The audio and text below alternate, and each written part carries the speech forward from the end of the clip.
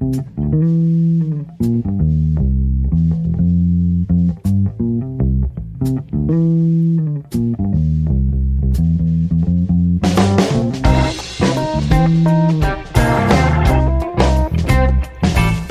Shore Vineyard Church audio podcast. I'm Crispin Schroeder.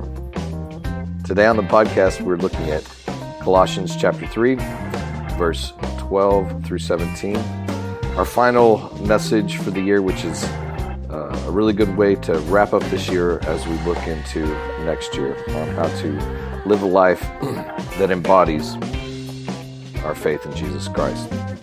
We want to thank everybody who came out for our outreach to the homeless the day after Christmas down in New Orleans, where we distributed a bunch of coats to people, and looks like we'll be doing another one of those at the end of January as well. So if you missed the one this week, come out with us. It was an awesome time. So let's head to the talk. North Shore Vineyard Church, downtown Covington. Thanks for listening.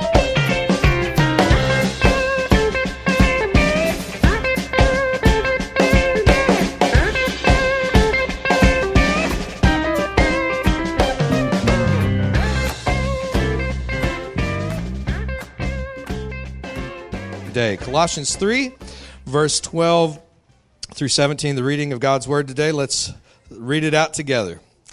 Therefore, as God's chosen people, holy and dearly loved, clothe yourselves with compassion, kindness, humility, gentleness, and patience. Bear with each other and forgive one another.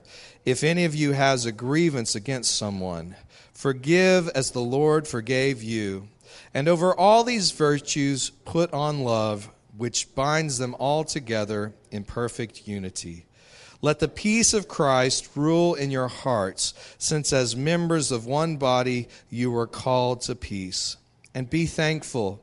Let the message of Christ dwell among you richly as you teach and admonish one another with all wisdom through psalms, hymns, and songs from the Spirit, singing to God with gratitude in your hearts. And whatever you do, whether in word or deed, do it all in the name of the Lord Jesus, giving thanks to God the Father through him. Amen. You can have a seat.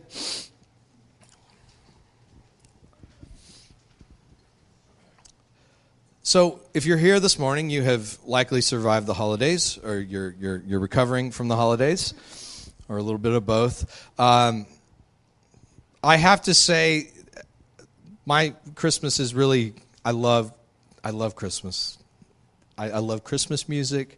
I love the whole thing, but it's an exhausting season. I am ready to go back to just the regular old congested traffic instead of this hyper-congested traffic that we've had for the last month. I'm ready for things to calm down. It really took me till Christmas morning to get in any kind of really reflective place over the season, because it just seems like I've literally had something every night of the week for 3 weeks. And so I just found Christmas morning just kind of leaning into the peace of God and just kind of taking a breath. But one of the things I like about Christmas, even in modern America, with all its problems, you know, it's as much a secular holiday as a Christian holiday, and there's all kinds of consumer stuff that I hate. But one thing I have noticed is Christmas is one of the few times of the year where people, just in general, do seem to be a little bit more considerate, a little bit more generous. It may not last very long, but people do seem to be nicer. But the problem with the way that our world celebrates Christmas is that we tend to leave Christmas in this little Christmas box that's in December. And it's something that we enjoy, we look forward to, but as soon as we get a couple days beyond it, we pack up the Christmas ornaments and the lights and the stockings, and we just push that behind us, and it has no bearing on the lives that we live. And I think that the greatest travesty for us as the church would be if that's the way we approach this season. If it was just a time where we got together, we were inspired by what Jesus did, we gave gifts to one another, that's all good. But if we leave it there, then we've really missed what this whole thing's about. Eugene Peterson, one of my favorite authors, he wrote this book, a memoir of his life called The Pastor. He said, why is it that He said, Jesus said he is the way, the truth, and the life. Why is it that so many pastors are experts on truth but dropouts on the way? You know, we tend to know all kinds of answers on theology and doctrine and all the things that we need to have positions on, but we miss the ways of Jesus. And see, one of the things about the incarnation that I love is that it's not just, it is inspirational, but it's not just inspirational. Jesus actually shows us, he reveals to us the way that God actually works. I mean, God could have saved the world any way he wanted to. You know, God could have said, Jesus could have said, Dad, beam me down, and he could have come down and just been here in person without having to go through growing up as a kid, being a teenager, whatever. They didn't have teenagers in the first century. But he could have come just fully formed with a megaphone and just said, boom, I'm Jesus. Let's get on with this thing.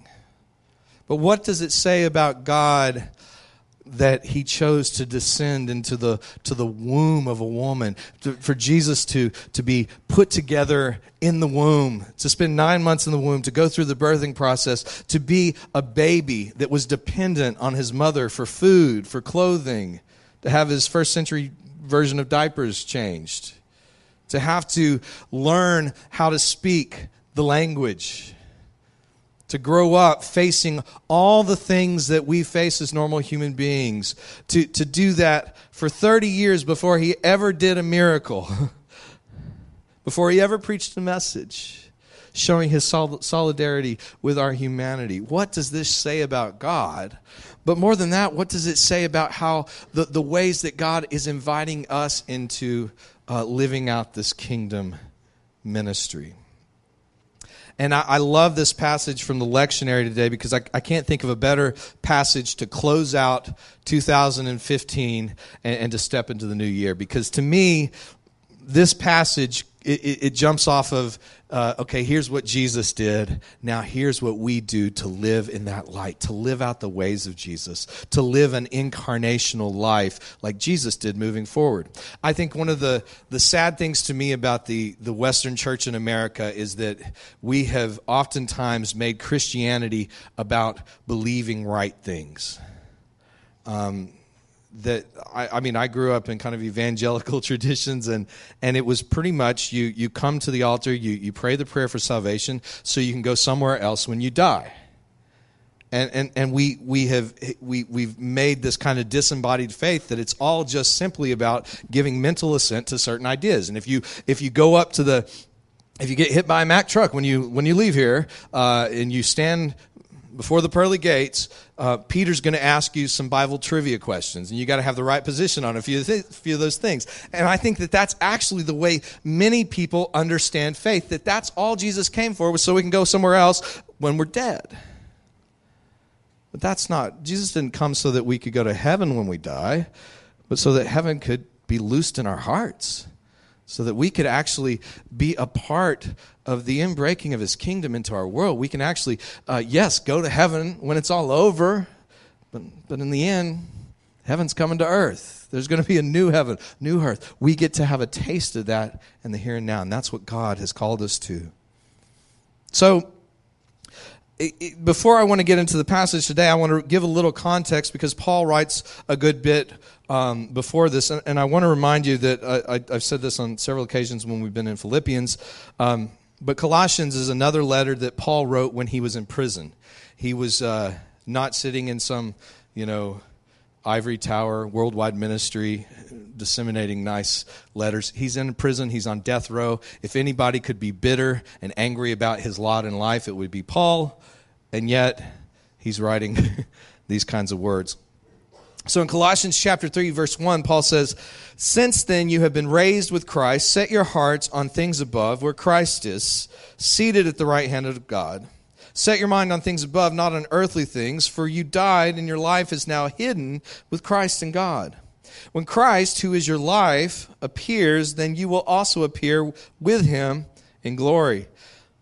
Put to death, therefore, whatever belongs to your earthly nature: sexual immorality, impurity, lust, evil desires, and greed, which is idolatry.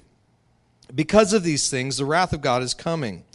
You used to walk in these ways in the life you once lived, but now you must also rid yourself of all such things as these: anger, rage, malice, slander, and filthy language from your lips. Do not lie to each other, since you have taken off your old self with its practices and put on the new self, which is being renewed in the knowledge and the image of its Creator. Here there is no Gentile, circumcised or uncircumcised, no Gentile or Jew, circumcised or uncircumcised, barbarian, Scythian, slave or free, but Christ is all and is in all. Therefore, and this gets into the passage we read earlier, as God's chosen people, holy and dearly loved, clothe yourself with compassion, kindness, humility, gentleness, and patience. Bear with each other and forgive one another if any of you has any grievance against someone.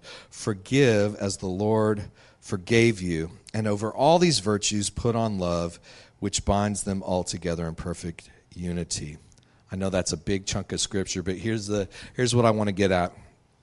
Imagine two cities, two different communities. One is built around and shows forth the first things that Paul's talking about. It's all about sexual immorality, impurity, lust, evil desires, greed,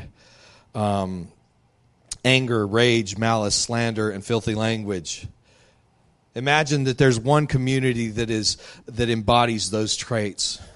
And imagine that there's another town that embodies what Paul talks about later on here: compassion, kindness, humility, gentleness, and patience, and forgiveness. Which of those communities would you rather live in? Y'all taking too long to answer. Number one or number two? Number two. I mean, you might want to visit Sin City sometime. Las Vegas may be a fun place to visit, but I don't know. I've never met anybody in my life. I mean, I'm sure there's people. Obviously, Las Vegas is a city. But I don't meet a whole lot of people who are like, man, I'm looking to settle down, get married, raise a family. I want to move to Vegas, right?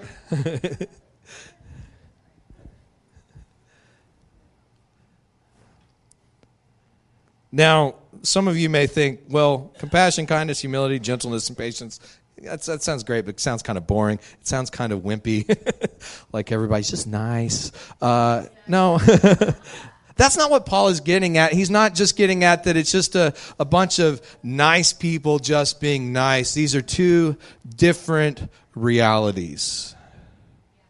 They're two different realities. C.S. Lewis, if you ever get a chance to read The Great Divorce, super book. It's one of my favorite C.S. Lewis books, and it's an easy one to read, and it's on audiobook, and the audiobook's amazing. It's read by this great English guy. But in The Great Divorce, C.S. Lewis actually sees these two different realities. It's a book about the afterlife, and representing hell, he sees this place that they call the Gray Town. And in the opening of the book, he's descending into Greytown on this flying bus, and this Greytown represents hell, and it's just homes everywhere, like an endless subdivision. These homes just go on as far as the eye can see. But as he goes into the town, he realizes that most of these houses are empty because the people in hell can't get along with each other. So they keep moving further and further apart from one another. See, the way C.S. Lewis sees it, and I really do believe there's truth to this, that we get on a trajectory in our life. And based on the choices, the way that we respond to God, the way that we respond to life, we keep heading in a direction that either takes us to more love, more compassion, more mercy, or it takes us into resentment and jealousy and hardness of heart. And C.S. Lewis sees it that the people in hell, the things that they began in this life, the pride in their hearts, the anger, the resentment's not dealt with, ultimately they end up compromising their will so much that they can't respond to the offer of heaven when it's given. See, C.S. Lewis, he pulls this interesting thing in there, because in heaven, he actually sees that heaven is a possibility that's open to people after death, you know? And so the people from hell, they come up to heaven once in a while, and their relatives and their friends come out there and they try to plead with them to come in. But the people from hell, they can't, because they're so proud. They see the offer is beneath them. I can't respond to you. It's not fair. I don't want to live in a place like that with all you goody two-shoes. And I love the way that C.S. Lewis puts this, because have you ever known anyone in your life who was so eaten up with resentment, with jealousy, with anger, that they couldn't respond to goodness when it was in front of them? You ever known anybody like that? Yeah. That's a sad thing. That's hell on earth, people. That's hell on earth. I had a relative who, I remember even as a child, I mean, she was just so eaten up with unforgiveness and bitterness that even as a child, when I'd say, I love you, she couldn't even say, I love you back. And the older she got, the more narrow her world got, until there was hardly anybody who could enter into it. She was alone. C.S. Lewis actually sees that the people in hell are actually ghosts. They're shadows of their former selves. And isn't that what sin actually does to us? It makes us less than what God created to be. And he sees that this path, this trajectory that is defined by sin actually takes you to a place where you become less than human. But he sees the people in heaven, and they're more substantial. They're more fully human. They're solid. There's something to them. There's weight. Paul kind of shows us two different realities that we can live in. And one, I would say, is just it's the living out the kingdom of God reality in this world. Now, it might be easy looking at the front part of this list where Paul says, put to death these things, to just think that this is all about sin management. I've grown up in churches that were all about the gospel of sin management, don't drink, don't curse, don't chew, don't go with girls that do. And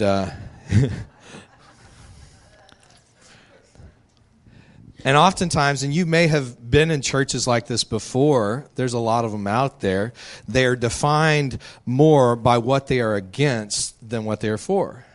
There's entire groups of people that, we don't have any solutions for anything, but we know what we're against, and we're defined by that, and that's kind of the thing that holds our community together.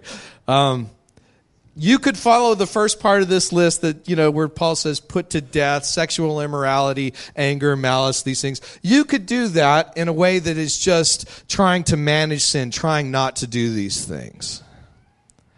But oftentimes, so there are groups of people that major on morals, but oftentimes they miss the other things that he talks about, like they become communities of slander and spiritual pride.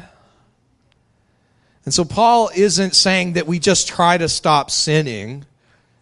Actually, Paul is saying, put that stuff to death, because your real life is in Christ. He offers a compelling vision, and I think that this is where it gets very helpful. It's not that we're just trying not to do something, because, I don't know, if somebody tells me don't eat the cookies in the cookie jar, then I'm going to be like, okay, don't eat the cookies in the cookie jar. And then all of a sudden I'm focused on not eating the cookies in the cookie jar. And then pretty soon I can taste them, and then I'm fantasizing about them, and then all bets are off. It's not just trying not to sin. It's learning how to live out this new reality. And I would say that Paul's recommendation for this in this letter, he's speaking to a group of people. He's not speaking to individual people having our own little quiet times trying to do these things. He's speaking to a community of people who are practicing these things together. Together.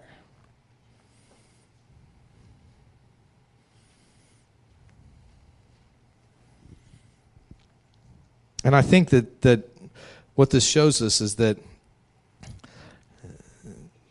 that there are kind of a few different camps that I've seen in church. There's the moralistic crowd that defines themselves against certain sins. But then I see people, it's become quite popular in recent years, hyper grace movement, which is just, hey man, it's just all God. And I'm a big grace guy. I believe in the grace of God. I'm a testament of the grace of God. But there's oftentimes we communicate this idea that if you just follow God, then you're just going to change like that. And almost, I think it's a Protestant kind of reaction to like Catholic, the Catholicism of the Middle Ages, which was all about works, working to get your salvation. So we got, oh no, you don't need to do anything. It's just all God's grace. I do believe God is totally gracious, forgives you. But I think what Paul is getting at here and why he says that we need to put these things on, why we need to actually practice these things, is because I think it's like anything else in our life. And I think that the incarnation also kind of informs us. Again, going back to what I said at the beginning, God could have rescued us any way he wanted. But God, what we see in the incarnation and what we see in the ministry of Jesus, God will not do anything to change this world apart from our involvement. God involves us. I mean, he delights in involving people in his work. A lot of people think God is a control freak. But think about this. Jesus gets 12 knuckleheads. Probably nobody any of us would pick to run a business or run anything. A bunch of fishermen, a tax collector, some kind of people on the edge of society. He spends 3 years with these guys, and he's like, okay, guys, yeah, y'all go do it. Y'all rescue the rest of the world. What? Are you kidding me, Jesus? God, the incarnation demonstrates to us that God does things by partnering with us. Is it God who changes things? Yes. But he requires our response, our participation. He delights in that. That's the way his kingdom works. And so when it gets to these aspects of kindness and compassion and humility and gentleness and patience, I can tell you from my own experience, when I first became a Christian, I thought that those things were going to naturally happen in me. And I realized very quickly, I didn't become a more loving person, right off the bat. If some of y'all did, please pray for me at the end. I'll wait up here. I did not instantly just become more loving just because I had given my life to Christ. Now, certain things, I certainly had more hope. My view on things changed, but my character didn't change a whole lot. I think that when it comes to these things that Paul is talking about here, kindness, humility, gentleness, patience, forgiveness, these are things that we have to actually practice. I play music, not just in the church, but outside the church. And this Tuesday night, I'll have a practice with my band for a gig that we got coming up. And I've learned, if I want to get better as a musician, there are some people I know who are great about just practicing by themselves. I'm not one of those people. I do practice a little bit by myself. But I find if I want to become a better musician, the best thing I can do is practice my instrument with other people. Make space in my life where I'm playing regularly with other people and I become a better musician. Do you remember what it was like when you were a kid and you learned to brush your teeth? Does anybody remember that? I don't remember it either, but I saw how frustrating it was for my kids. You remember. It's a lot easier now. Y'all got electric toothbrushes. Back in the day, we just cut a twig off a tree, slice it up a little bit. My kids, when they first started, at least my daughter, when she first started brushing her teeth, they didn't have the electric toothbrushes, or we couldn't afford them. And so, if you watch a kid trying to learn how to brush their teeth, it's hard. I mean, there's all kind of complex motor movements and stuff. But at some point, you finally let your kids do it, and they get cavities for the first couple of years because they don't know how to do it very well. But at some point, they start brushing their teeth on their own, and you can take your hands off, and they just do that. And at some point, you get to a point in your life where it just becomes who you are, right? I suspect most of you did not have to put a Google reminder in your calendar today to wake up and brush your teeth before you left, right? I hope not. We will pray for you at the end. You just do it. It's just what you do. When you wake up in the morning, you just brush your teeth. And it's not hard. It's just part of your life. At the end of the day, God is calling us not to know about, just have good ideas about him doctrinally or theologically. He's calling us to embody these things. That's the incarnation. We wouldn't just tell people, God loves you. We become the love of God. We wouldn't just tell people, God will give you peace. We become the presence of peace around people. We don't just tell people that God is compassionate, but we actually become the compassion of God to other people. And one of the best ways that we can learn these things is in community. When we were passing out those coats in New Orleans yesterday, I loved it. I was a little scared. If I'd have just been by myself, I'd have probably gone home. But we had too many people, and I couldn't run away. But me and Dina, we got to sit down with this one couple.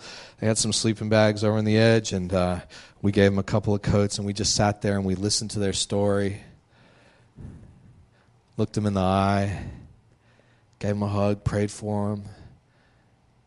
And I was just so moved. And I heard that from person after person on our team. it only took us like probably 45 minutes to distribute. It's not like we spent a big amount of time. But there was something about doing this kind of compassion stuff together that was just exciting, invigorating. And I think that for some reason we think that God is going to immediately download love and compassion and kindness into us just because we said yes to him, just because we believe him, just because we come to church. And that's not the case. There's some miserable people I've met in church who got all kind of resentments because they ain't practicing. And I think that what my challenge, and I'm not going to tell you what practicing looks like. For everybody it's going to look different. There's some things you can certainly get involved in here. But I'd say don't do this alone. Find some other people that are heading the same direction and practice mercy and compassion and kindness together. And by the way, when you get together with some other people in this church to do some things, then you'll get to actually practice forgiveness too. Because that's the thing we don't ever talk about when we talk about community, how much we love community. Oh, I just want community. Yeah, until somebody offends you, until you have problems, and you got to be honest with somebody. But these are practices that God invites us to. I would hope that one day my knee-jerk reaction to things is not just simply fight or flight. You know? I'd love for my knee-jerk reaction to be love.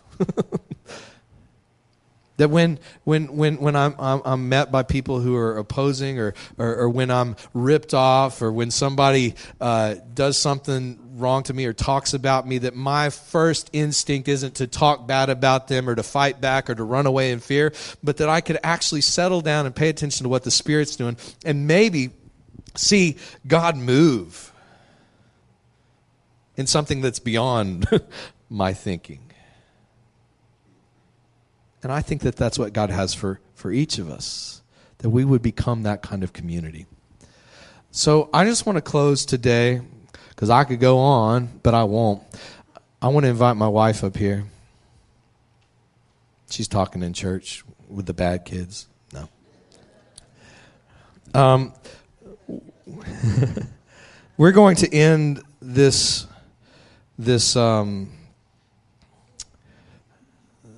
service today by taking communion together. I want to invite Faith up here. And let this just be a reminder to us. Let this reset our compass as we head into the new year. This God, as we sang about this morning, who stepped into our world, who became one of us, who's faced everything that we've faced, who even faced the worst on a cross, whose body was broken for us, whose blood was poured out so that we can live out the kingdom of God right now. We can actually live out heaven here and now. We can taste of the coming age that we are looking forward to in the here and now. So let's remember that as we come to the table and ask God, as you're just reflecting on this right now, Lord, are there some ways you might be leading me in the coming year to where I can practice these things with some other people, whatever that looks like. So you can make your way forward. If this is your first time here, we take this table is open to anybody who is moving towards Jesus. This is the bread symbolizes the body of Christ broken for us. And the cup symbolizes the blood of Christ shed for us. We take a piece of the bread and dip it in the cup. So you can come up whenever you'd like.